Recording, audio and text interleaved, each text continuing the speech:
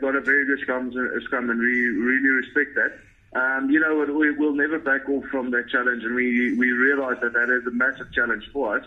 So we're more excited for the challenge than anything else than kind of, I can say, be scared of it. So we look forward to it, and we welcome it.